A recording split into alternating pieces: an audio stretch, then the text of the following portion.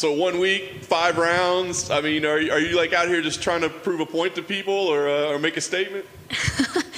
I think as my career, I've been fighting for close to 15 years now, and I know that I only got, a couple good years left in me, and the more that I realize that, the more that I want to take advantage of every opportunity when it presents itself, the more that it's kind of like you don't realize what you have until it's gone. I think COVID showed all of us a lot of that. I love this.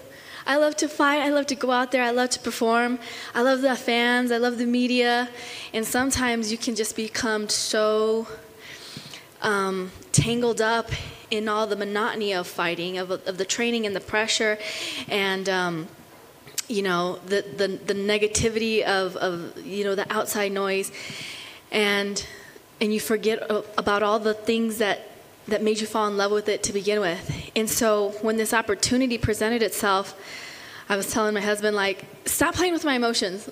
I guess this whole year has kind of been a series of up and downs for me, and just falling back in love with performing, with fighting.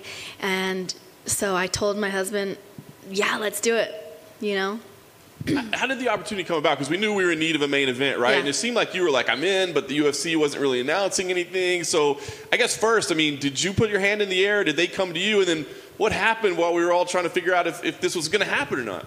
We were kind of fishing for a fight in May, but it didn't look like it was going to happen. So I was bummed, honestly. I was really bummed. I remember visiting family in El Paso and watching the fight with Rose and Weili, and just having this kind of like pit in my stomach, like, I want to get in there, especially with the fans. And just, hoping and praying and wishing for it. And, it's my wishes came true. I got a call on Monday, and I honestly thought Josh was messing with me. And I sat down and I thought about it, and I was, I know I'm ready. And so I said, let's do it. Was there any part of you that said, let's do it for 3 rounds? Like, can we see if maybe they want us to do 5 rounds? I think that's a responsibility of a headliner, is to close the show, is to bring it home. And, if they're going to have faith in me to close the show, I want to be able to provide that for them. Plus, I think that 5-round plays into my favor. This will be my 4th UFC main event. I've also done main events for Invicta. And so it's not anything I'm not used to. I think that I gain steam as the fight goes on. I can push the pace. I train at high elevation. So this is nothing new to me, and honestly, it plays in my favor. Nice. Stylistically, what do you think about the matchup? I got to think that it seems like an opponent that would be kind of fun in the way your styles match up. Yeah, absolutely. She's a stand-up banger in Muay Thai. She likes heavy right hand, good clinch. And I really like this fight stylistically. Like I said, I have been in there with the best of the best strikers, with Joanna and Rose. I know where I stand in the division, so I think this is a great matchup for me to show the world that I belong at the top. Nice. I guess we'll know on Saturday, but do you feel like there's any advantages to this type of setup? I think about all the anxiety and all the monotony and stuff that you talked about that goes into like fight prep, right? You don't have to live any of that, right? It's just like, let's just go and get this done. Is there any good in that? I think it depends on the fighter, and it depends on where you are mentally. Everybody, breaks down their fights differently. Everybody prepares for their fights differently. But I'm at a stage at my career and in my life where I'm just confident with who I am. I'm confident with what I've become as a martial artist. And I was talking to my husband. This year, I made it a point to challenge myself to do something that was outside of my comfort zone, as often as I could. And before we even were looking for fights, I did this David Goggins 4x4x48, not training. I'm not a runner. And it was 4 miles every 4 hours for 48 hours. And I did it, and when I did it, it's horrible. It was horrible, but once I decided that I was going to do it and that I was going to finish it, then nothing else mattered, and that's kind of how I'm approaching this. Nice. Did he do it with you? Yes.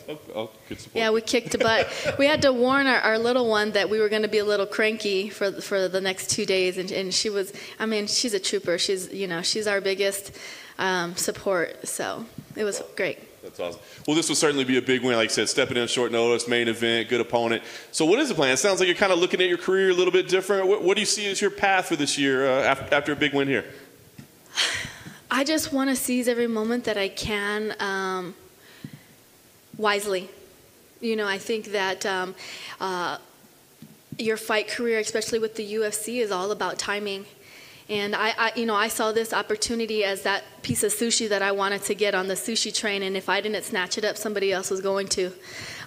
So, I was hungry and I got to eat.